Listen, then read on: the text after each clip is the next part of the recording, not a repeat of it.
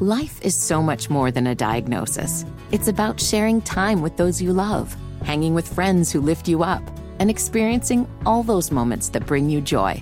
All hits, no skips. Learn more about Kisqali Ribociclib 200 milligrams at KISQALI.com and talk to your doctor to see if Kisqali is right for you. So long live singing to the oldies, jamming out to something new, and everything in between.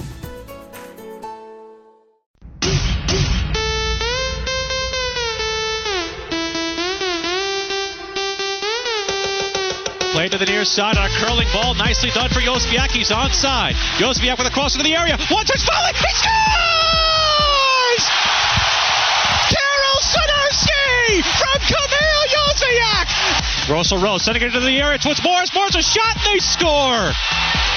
They're going to send the VAR. He could get a beer from everybody in Charlotte. No goal! Knocked away by Mackenzie Gaines. Sent in by Marcy. Head in on, and a save made by Marks on a head in from Zelarayan. Marks going to ground to make the save. Herrera sending it forward to Jason Russell Rowe. Rowe has it knocked away, and that is it! The crowd belongs to Charlotte! Charlotte FC with its first home victory of 2023 as they defeat the Columbus Crew 1-0. Jessica, I love this club. The voice of Willie P. Charlotte FC's voice, calling the victory, the first one this year at Bank of America Stadium. FC getting it done 1-0. And of course, Willie did a great job on the call. You got to be still excited, at least after it's not been a great season so far, right? We wanted some more expectations, and to get that, the crowd was bumping. I was in Uptown this weekend. A lot of people had their jerseys on. It was really cool to see everybody had the Glory Days t-shirt. A lot of them, a bunch of different stuff going on Uptown supporting FC. And then I was also out for the festivities after the victory. And so that was a lot of fun. I imagine you had some fun as well. I love what happens to this city after a Charlotte FC win, like walking around Uptown, going by Latta Arcade, going up and down the streets. You know, the bars are packed. You know, Clutch is packed, the Nation from the Stadium, and all these places that have TVs, have bars, that kind of thing. Like, that is what really makes our city so special, especially when we were able to celebrate a home win like we had on Saturday night over Columbus. I'm going to ask you something very simple. How did they get the win in your mind? What were a couple of the more important things they took care of in order to win 1-0? Took advantage of a little fortune that came their way. A lot of 50-50 balls during this first part of the season have not gone their way. A lot of the bounces have gone to the opposition's way. A lot of those things that had gone the other way had come Charlotte FC's way. And I think, you know, in a game like soccer, sometimes those things even themselves out going the other way. They had a couple of balls that sat right for them. They had an injury that occurred on the Columbus side that really gave them a favorable matchup on that right side with Kamil Josviak going up against Yaw Yeboah, who was in for the injured Will Sands. They took advantage of that on the play that got them the goal. And I also think that they played incredible defense down the stretch. I know that there are a lot of people who don't like the way that Christian Latanzio tries to put the game to bed by bringing in defensive subs late in the contest and basically having to put in a shell and a bunker mentality. But they executed their game plan a lot better in that contest than they had the previous week. And I really didn't think that, even though it was a 1-0 scoreline, aside from that goal that was taken off the board for offside, I didn't really feel like Columbus threatened a lot, guys. I think that they only got 3 shots on target, which I think is indicative of how well Charlotte FC played defensively. They didn't make George Marks have to do too much, and I think it was a real complete game. First one I think we've seen from them all season. Yeah, because coming into this game, they were heavy underdogs. This was the second highest scoring offense in MLS. So what did you think? How worried were you coming into this game?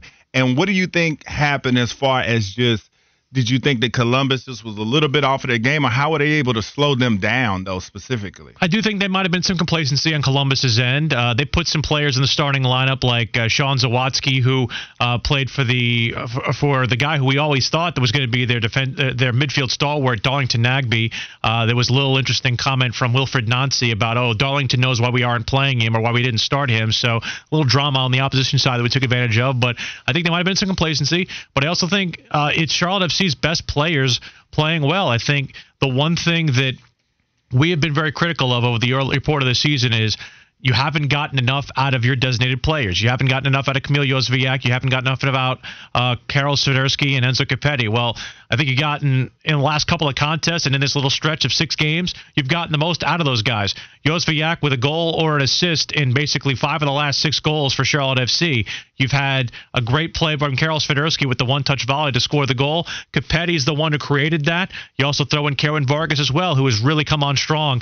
Charlotte FC's top 4 are playing very, very well when it comes to the way that this season has gone over the last couple of weeks, and I think it's only going to get better over the next couple as well. And they said that Swiderski, since he's come back from the international break, has been a more confident player. Do you see that in him? Does he seem like a different guy? Well, he scored in Poland, and I think that was a great thing for him to get on his ledger. He hadn't scored for them in a very, very long time. It was the 9th international goal he's ever scored, and I think ever since we've seen him come back, like you said, he has looked that much better. I think he's playing what is more naturally his position now. Remember, there was a stretch earlier in the year when they were asking him to play winger, and that really didn't settle his skill set very well. The fact that he's playing more of a central attacking midfielder, almost kind of like a support striker for Enzo Capetti, it makes defenders have to make a choice. Now, early on in this season, defenders have been choosing Enzo Capetti. They've been saying, okay, we do not want to let Enzo Capetti beat us. Well, when that happens, that opens up Karol Swiderski for chances across the middle. And so that's going to kind of be an ebb and flow thing, I think, for defenses all across this season, is that you're going to have Charlotte FC, when all 4 of their top players offensively are playing on their game, it causes defenders to have to make a choice, which means one of those guys is more than likely going to be open and take a shot. Willie P is inside the Planet Kia studio. Sports Radio 92.7 WFNZ broadcasting live from the Planet Kia studios, the best place on the planet to buy a car. I want to get to a couple of questions with FC real quickly, because there's actually a lot I'd like to get with you here in the studio. So one,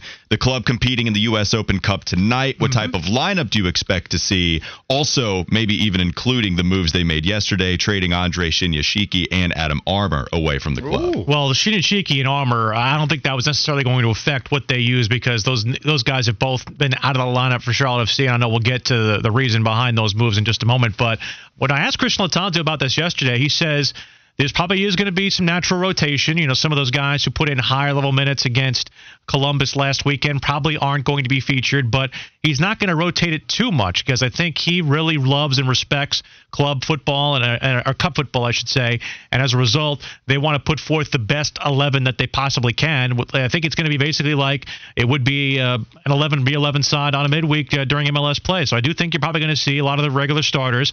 You might see some Ben Bender, Chris Haggard in there in terms of the midfield, because I don't think you want to burn Bronico or Jones in this contest. And I think you might also see Christian Kalina at goal. I asked him point blank, is this a game where you start Kalina because you started Marks on Saturday and you started Pablo Cisniega against Crown Legacy on Sunday? I think it's natural to assume that maybe Kalina gets the nod on Tuesday night here, and I think that's probably what's going to end up happening, although he did not confirm it expressly. All right, so you talked about those moves. What do you make of those moves that they made yesterday, and how does that impact the depth? Well, from Charlotte FC's perspective, Shinyashiki had been out of the squad for the last couple of contests, and there was a question put forth toward Christian Lattanzio.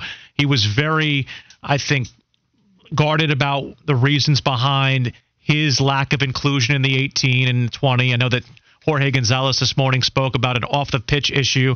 I haven't been told that directly. And when it comes to these kind of moves and the reasons behind them, you know, I pretty much like to play the whole, you know, I won't ask and you won't tell. It leaves me a little plausible deniability there, which I'm happy about, because I'd just rather talk about the guys on the pitch. And I think if the move that's been reported by Tom Bogert goes through, that brings Charlotte FC a player in Justin Merrim, who I've really, really liked over the course of his MLS career. He was in Atlanta in 2019. He's been around the league, and he's an MLS veteran. I think you don't have a lot of that on Charlotte FC's side, which I think is honestly a pretty interesting and inclusive side. They've needed some wing depth. They have not had a lot of wingers who are natural from the outside spot for Charlotte FC to play in on that role. So I do think he comes in, plays in a reserve role for Charlotte FC.